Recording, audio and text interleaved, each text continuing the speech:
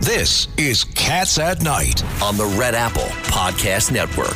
Let's get to Michael Goodwin of the New York Post. We say good evening to you, Mr. Goodwin. Thank you. Thank you for joining Cats at Night. Mr. Catsimatidis is on the line with us, and Governor Patterson's in studio with me, Judge Richard Weinberg on the telephone.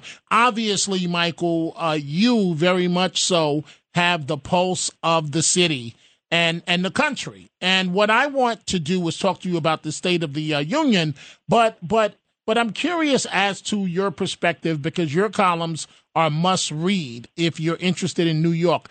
Have our politics gone too far to the left? Well, I think there's no question about it, Dominic, and I agree with what John was just saying about we're going to be running out of people to tax.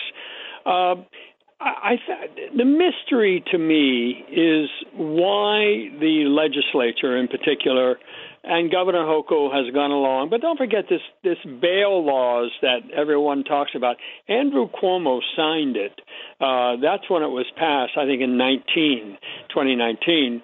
But at any rate, it is a mystery to me because the Post had a story the other day that Carl Heastie's district in the Bronx is considered one of the most dangerous in the city in terms of gunfire, crime, etc.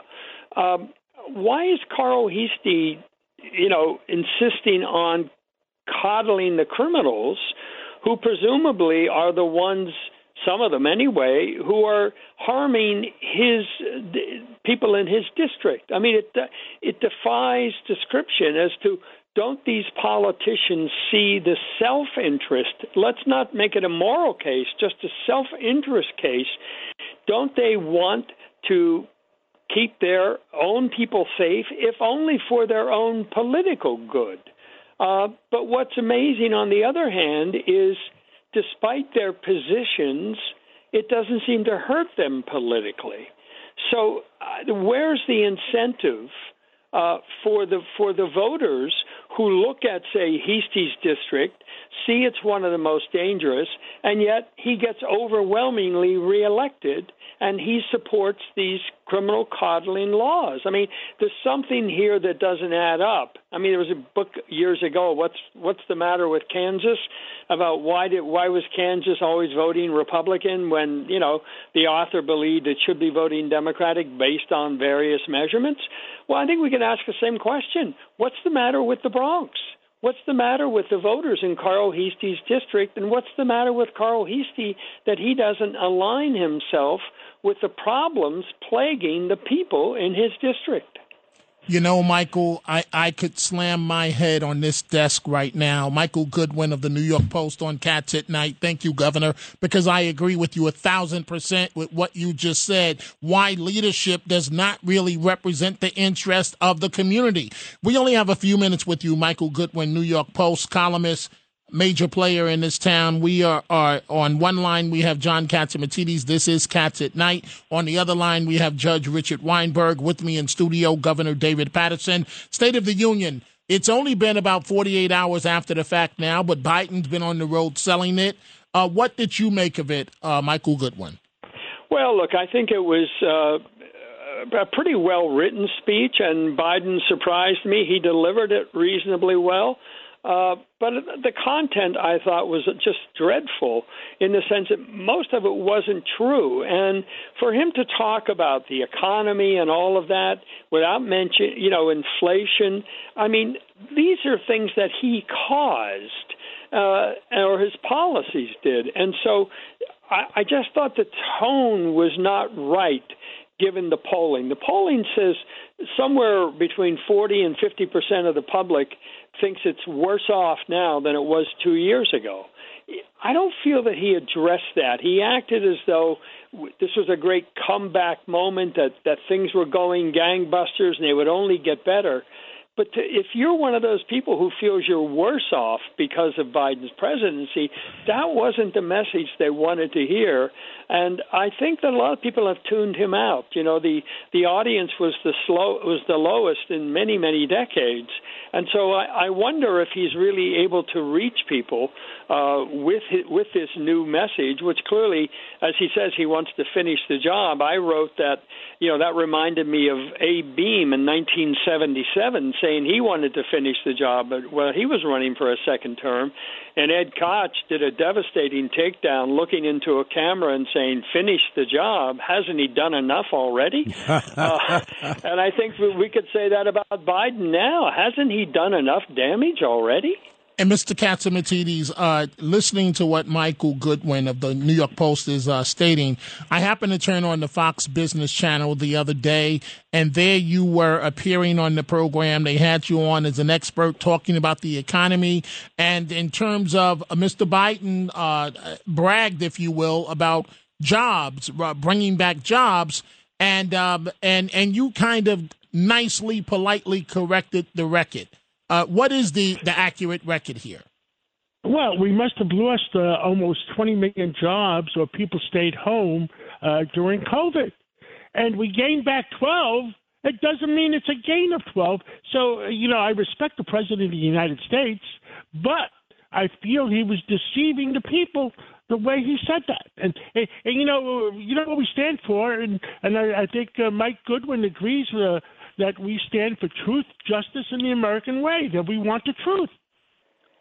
And we certainly do. Hey, Michael, we're going to wrap this up, but I would be remiss if I didn't ask your opinion on this.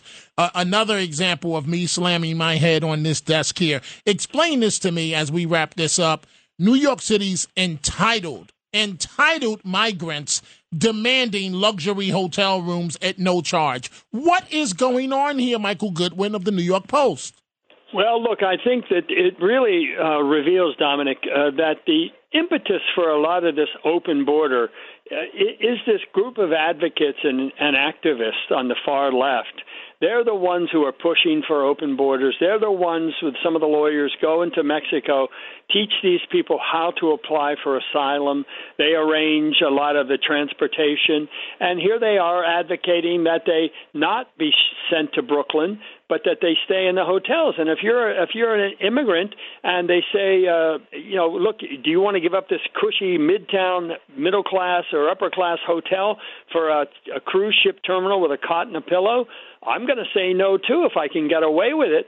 The thing is that the city, I think, made a fundamental error in throwing open the doors too soon, without getting federal help, without any plan. And look, the city's already got, 55,000 homeless in shelters. There's a huge push for affordable housing. Are the migrants going to jump the line? I mean, it's way out of kilter with anything the city could possibly handle, and it goes back to the open border. Michael, I don't want to interrupt you, but I have to say this and get it off my chest. And I've discussed it with so many people. For whom do the bells toll? The migrants that are swimming over the Rio Grande River, or the poor American poor? Who should we take care of first? The migrants from South America or the American poor? Well, look, it's a very good question, John, and I think the answer is obvious. We should take care of Americans first, and it's very similar to the question that I raised before about the crime. Why are we taking better care of the criminals than we are of the victims? Why do we care more about the criminals than we care about the victims? That's what I don't understand, and it's almost like this left-wing thing of virtue signaling is about let's find the most outrageous thing we can say and do, and then glom onto it and call everybody a racist or a xenophobe if they don't agree. That's where the left is, and unfortunately, too many members of the Democratic Party are following them over the cliff. I thought Sarah Huckabee Sanders, in her rebuttal, the Republican answer to President Biden, when she said basically the battle is not between Democrats and Republicans, it's between sane and crazy. And I think there's something to be said for that the left has gone nuts and too many Democrats have followed them. And, whether it's the migrants, whether it's crime, whether it's this, transgender issues where, women's sports have now been taken over by people who were men until yesterday. I mean, there's so many travesties going on in the culture that you have to wonder, why are they going to such extremes on issue after issue after issue? Michael Goodwin of the New York Post, you just hit it on the head as far as the sports and everything else. And Mr. Catsimatidis, Michael, we want to thank you for joining us here on Cats at Night. It's Cats at Night on the Red Apple Podcast Network. This is Cats at Night on the Red Apple Podcast Network. We want to bring in Melissa DeRosa, former top aide. Thank you, Michael Goodwin. We really appreciate the time. Former top aide to Governor Cuomo. And Melissa, how are you tonight?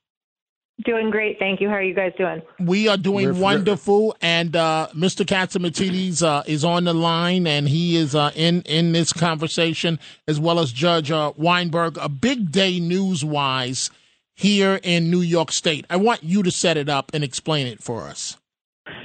Sure. So, and this is something I had sort of heard rumblings about in the last couple of days, and so I wasn't surprised to see it pop today. But the ranking member of the Republicans on the Judiciary Committee brought a formal lawsuit today against Andrea Stewart-Cousins, who is the Senate Democratic Majority Leader, and all of the Democrats who serve on the Senate Judiciary Committee, essentially saying that what they did was in breach of their constitutional duty to give advice and consent to the governor on her Court of Appeals pick, Justice LaSalle, when they, turned him away after just going through the committee process and not sending it to the floor.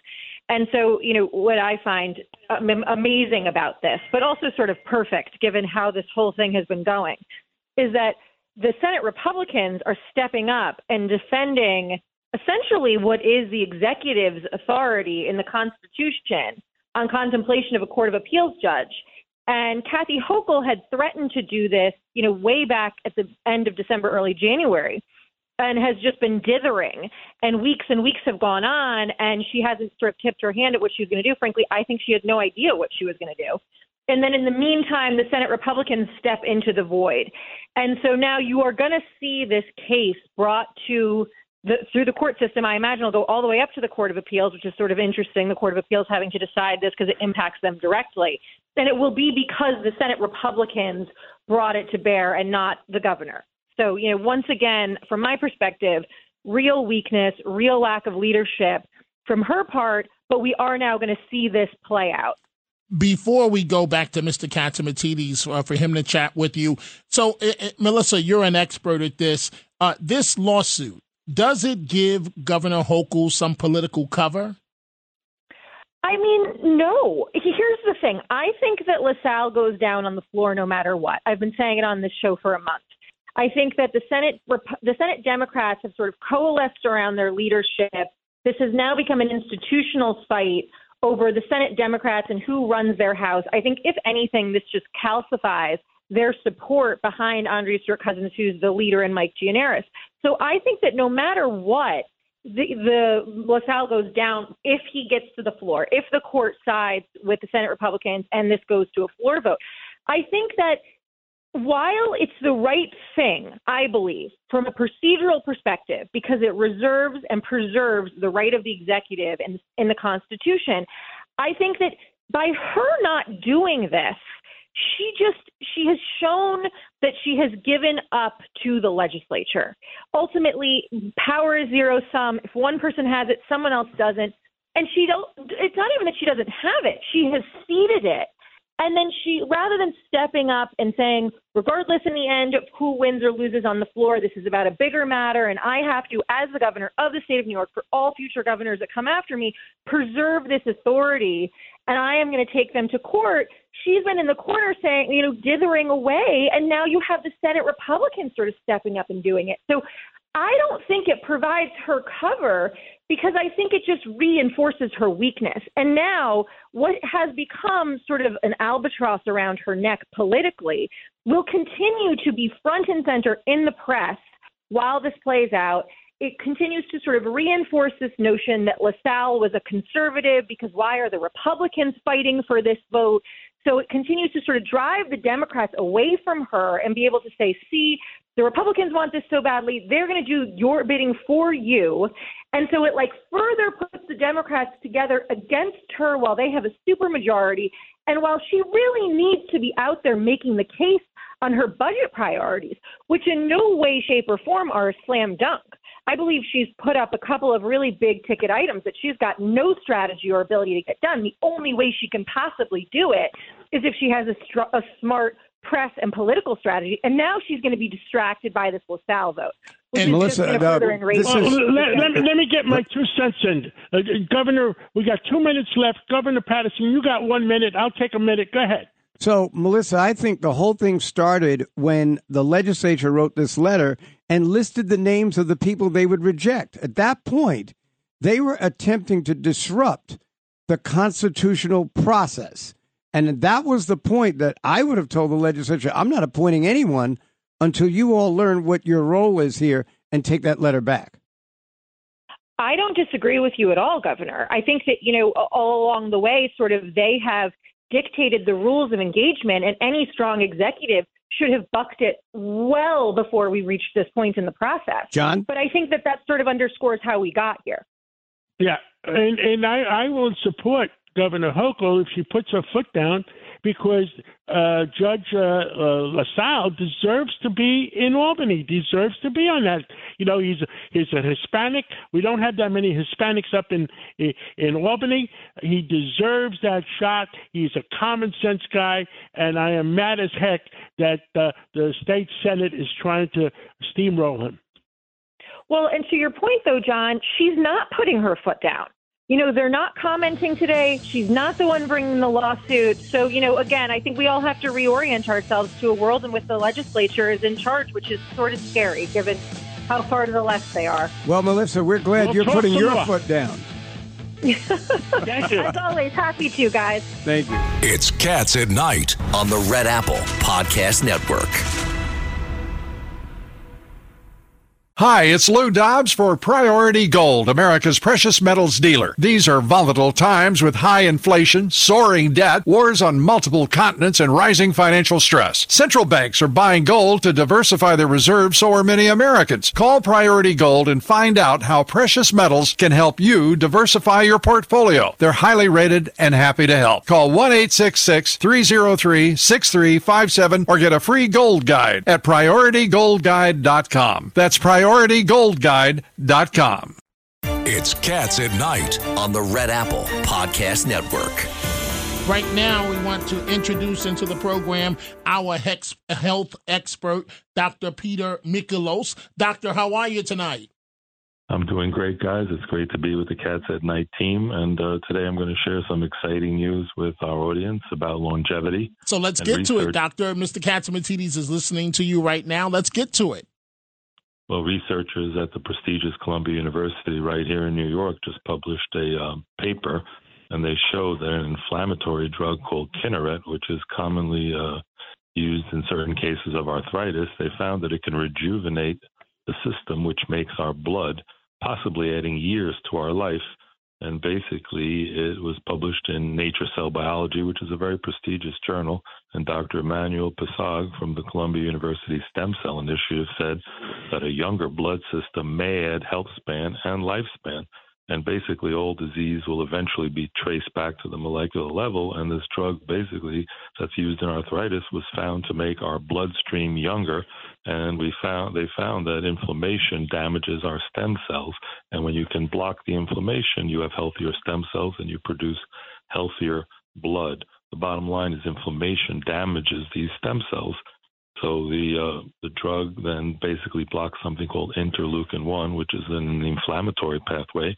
And they're going to start human clinical trials soon, and it may be another thing in our armamentarium to help us have more health span, not just lifespan. We want to be as healthy as long as possible. of course, other things that contribute to inflammation. We know are sugar, elevated insulin, infections, and not eating healthy types of food and having an unhealthy gut microbiome. So now we're going to be hearing more about this drug in the next few years and how it's going to add to longevity, because in the end, all this stuff is important, but health is the most important thing. The rest we'll figure out. So keep listening to WABC for more health tips and more exciting news that's coming in the world of anti-aging and longevity. Dr. Michalos, just looking at Dominic, he's so moved. He looks younger already just hearing about the medication. Well, we got to keep hope alive. That's why we listen to WABC for some good news. And Mr. Catsimatidis, so what do you think there? An anti-aging drug, according to Dr. Michalos?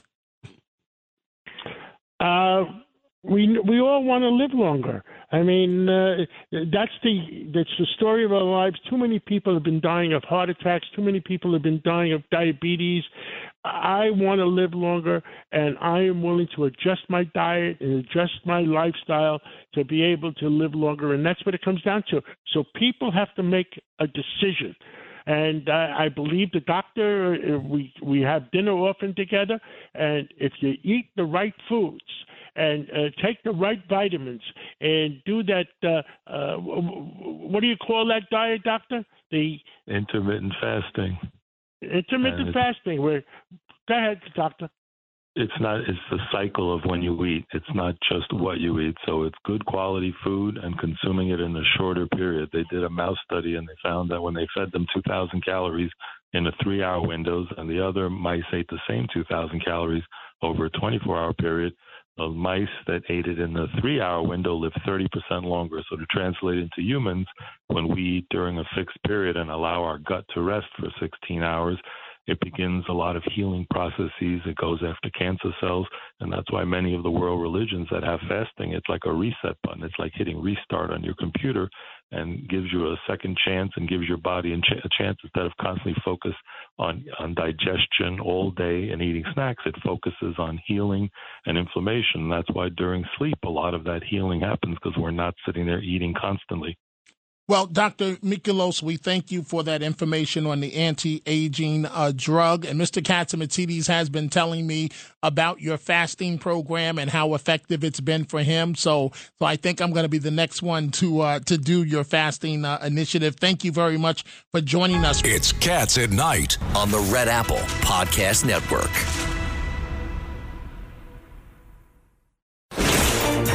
This is Cats at Night on the Red Apple Podcast Network. We have the man of the hour, if you will, State Senator Anthony Palumbo on the line, and he's important. He's important because he's behind the lawsuit from State Senate Republicans that have sued today to make sure that the full Senate gets an up or down vote. Key word, full Senate on Judge LaSalle.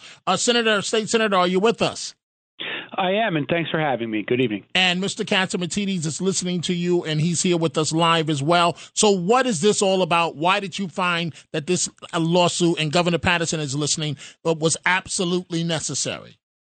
Sure. Well, the New York State Constitution is quite clear about this. Judicial nominations must be considered before the full state Senate. So the Judiciary Committee, which provides what's called advice and consent, no matter of its size, discharges or rules on a judicial nominee. They must within 30 days. And under our state constitution, they must then allow the Senate, the full Senate, to vote, all 63 members.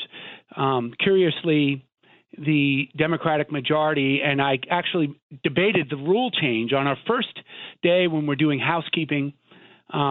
They changed the rules to really nothing significant, all somewhat clerical changes, but one substantive one was the body of the Judiciary Committee. They added 4 members, 3 Democrats and 1 Republican. The committee assignments are supposed to be proportionate to the full Senate, 2-1. It's 42 Democrats, 21 Republicans. So I questioned, said, why do we have 3-1 instead of 2-1? That's quite interesting. Got pretty much a non-answer from the floor leader, Mike Gianaris from Queens. And of course, it went through and was voted in. All three of those Senator? members that took – yes, go ahead. It's Judge Richard Weinberg. Welcome back to Cats at Night. I want to tell you what I find absolutely outrageous is not only the fact that they made it 3-1, but they put people on the committee to stack the committee who had already said that they were going against Judge LaSalle. So it was never an opportunity to give him a full and fair hearing on the merits, to hear what his views were, to talk about what his record was. What they did is they made sure that the outcome was fixed. So what they did is they packed the committee. They now try to stop the Senate from exercising its prerogatives, it's the whole Senate, not just the Democrats. And it's also denying the governor of the state of New York her prerogatives. You ought to be commended for doing this lawsuit because the governor has just backed off on her commitment to file a lawsuit. You are vindicating the rights not only of the entire state Senate, but the governorship as well. What say you? Well, thank you, Judge. And you know what? And I appreciate that. And that's really the point. It's not even so much the partisan aspect of it that the Constitution prescribes a full vote. He's entitled to an up or down vote by the full Senate. And you equate this to the United States Constitution with Robert Bork. He went through the Judiciary Committee with more negative votes than positive votes. He still went to the floor, and they didn't confirm him. So it's not even so much my personal feelings regarding the nominee or really political aspects of it. The bottom line is it should go to the full Senate because the Constitution requires it, period. And that's really the point of this. It's a declaratory judgment action, which is just going to ultimately ask the court what say you. Bottom line, guys, the state Senate is trying to cook the books because the Constitution says the Senate. It doesn't say the judicial part of the Senate. Full stop. Thank you so much, Mr. Palumbo, for coming on, and I hope justice prevails. It's Cats at Night on the Red Apple Podcast Network. It's Cats at Night on the Red Apple Podcast Network. With us today is former Speaker of the House, Newt Gingrich, one smart guy, one good friend, one historian and a patriot of our country. He loves our country.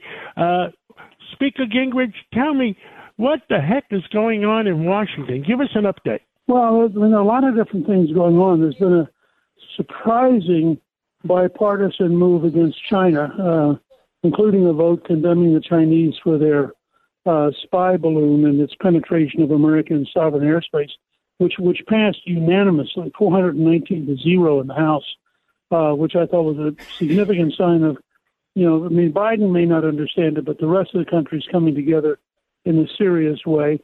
I think that there is a very serious effort underway to move back towards a balanced budget, and I think you're going to see a whole range of positive ideas coming out of the House Republicans on how to get that done.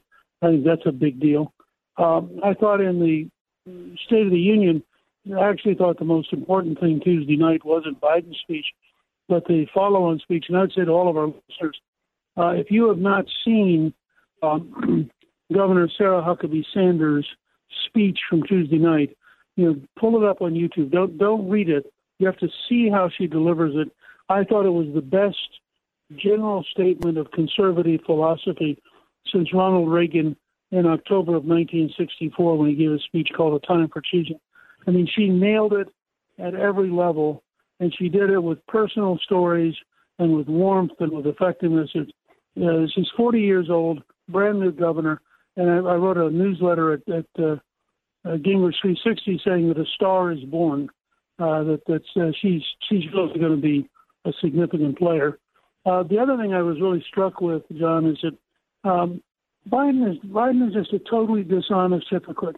His comments, first of all, his effort to attack the Republicans on Medicare and Social Security, which literally got booed down by the Republicans, and he had to back off. And if you watch that section of the tape, he backs off and changes his position and sort of bounces around in a way that is crazy. And finally says, well, gosh, I guess maybe we're all in agreement that we're not going to cut it. But there's a deeper thing here. We are faced with a crisis in Medicare and Medicaid that people don't want to talk about. But the fact is that we are going to face Medicare and Medicaid running out of money, and the time to start fixing that is now. It's not when you get to the actual crisis, but it's right now. And the President Biden, instead of saying in a serious way, how do we talk this through? How do we pull it ourselves together? Just threw gasoline on the fire. And what that's going to do is make it impossible in the short run to do anything that really helps save Social Security and Medicare. And I think that's a huge out-year problem for all of us. I mean, as we live longer and as we live better and as medicine gets better, those food programs are dramatically more expensive than they projected 30 years ago. And we've got to really think through and come to grips with it and recognize, and you can't do it in this environment. I mean, the most we could do is create a commission that was genuinely bipartisan and that could report back in 2025 with sort of a menu of possible ways of fixing the problems. But you could never. Mr. Speaker, I think you're absolutely right, but it's got to be a bipartisan issue without somebody getting up and yelling about it like President Biden did, because I'm not sure that it hit your desk yet. One of the new reasons we learned the other day why we didn't get a red victory in November was 26 million young people filed for getting back the $10,000 from their college fund or their right. And that's a lot of 26 million people. That made the difference because the Democrats, which is nothing wrong with it, promised them if you vote for us, we're going to give you back $10,000. Okay, it's one thing to believe in Santa Claus when you're 5, but at some point you begin to realize, somebody actually has to pay the bill. And what you got the other night in the State of the Union was Biden promising to spend even more money to create even more inflation, to create even more debt. This is a formula for just ultimately crippling the United States. And you already see it in a number. I know you as a businessman see this stuff all the time. Part of the reason we have this artificially good unemployment rate is only 62% of American adults are engaged in the economy. Now, France, which we used to laugh at, is at 74%. So if you're in a situation where there are more French engaged in work than Americans, something profound has happened. Everybody's staying home. And in states like New York and California and Illinois, they're getting paid more to stay home than they can earn if they go get a job. It's absolutely unsustainable in the long run. The Democrats promised the moon, and the young people believe them, and they vote for them. And you can't get common sense unless you are inside the White House looking out instead of on the outside looking in. Well, and of course, in this case, you've got a guy who gets up in the morning in a government building, is taken care of by a government staff, goes out and gets in a government Marine helicopter, flies to the Andrews to get in the government Air Force One to go to Delaware so he can bicycle for the weekend. Now, as far as he's concerned, the economy's terrific. He isn't paying for anything, and everything's taken care of, and it feels great. But for the average American, 70-something% of Americans now say they're living paycheck to paycheck. I fully agree with you. When you and Bill Clinton were a team back then, you guys reduced the deficit because you guys both had common sense. Well, and we not only balanced the budget for 4 straight years, but when I left office, Alan Greenspan, the chairman of the Federal Reserve, testified publicly he thought we might pay off all of federal debt by 2009. I mean, that was the momentum we built, and it was common sense. Get people off of welfare and back to work, create real economic growth, which generates a lot more revenue, and control spending. You do those 3 things, and you do them for 5, 6, 7 years, we can easily get back to a balanced budget in the next decade if we decide that's our goal. What else would you like to talk about today? I mean, that Chinese balloon. I mean, shouldn't they have shot it down? They should have shot it down over the Pacific. I don't understand why they waited. Well, first of all, this is unbelievably dangerous because you don't know what those balloons are going to carry. Remember, these balloons are the size of a 20-story tall building. This isn't like the balloon at the Macy's parade or the balloon that your kid has at the local county fair. These are 20-story high. They're very sophisticated. They use artificial intelligence to go to the right level, the right altitude, to pick up the right wind. So they're amazingly controllable. And this one had what was probably an intelligence package hanging below it, but it could have had an electronic magnetic pulse bomb, which would have taken out all the electricity in the state.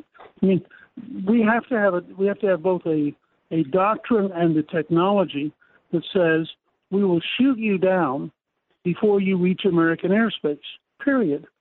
And the way, for Biden the other night to come to the State of the Union and say we met the challenge and we solved it is such a total, it's either a blatant lie or as Laura Ingraham said last night, he lives on Fantasy Island, which I thought was probably as good a line as I've heard. Because does he really believe, Babylon Bee had this thing that said, first the balloon got to complete its journey and then I shot it down.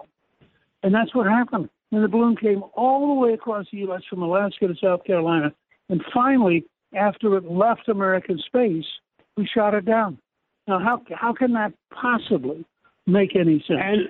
And I understand, and I'm not fully versed in it, that they could have brought it down slowly and gotten complete possession of everything without blowing it up completely. You know anything about that? Absolutely. First of all, many, many years ago, we used to have, before we developed the ability to send pictures from space, we used to have satellites that would take pictures and then literally send the camera down.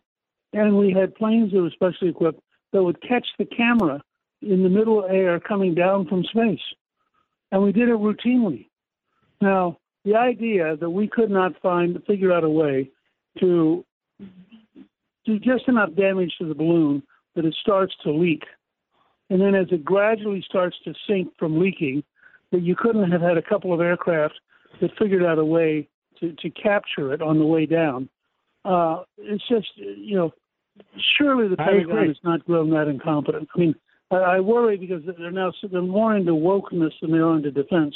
And I think you're seeing the effect of people who just, frankly, are not very competent. I agree. Speaker Gingrich, I want to say thank you for everything you did for America and continue to do for America. And I'm standing there next to you, and thank you so much, and we'll catch up again real soon. Well, it's always good talking to you, John. Thank you. Thank you. It's Cats at Night on the Red Apple Podcast Network.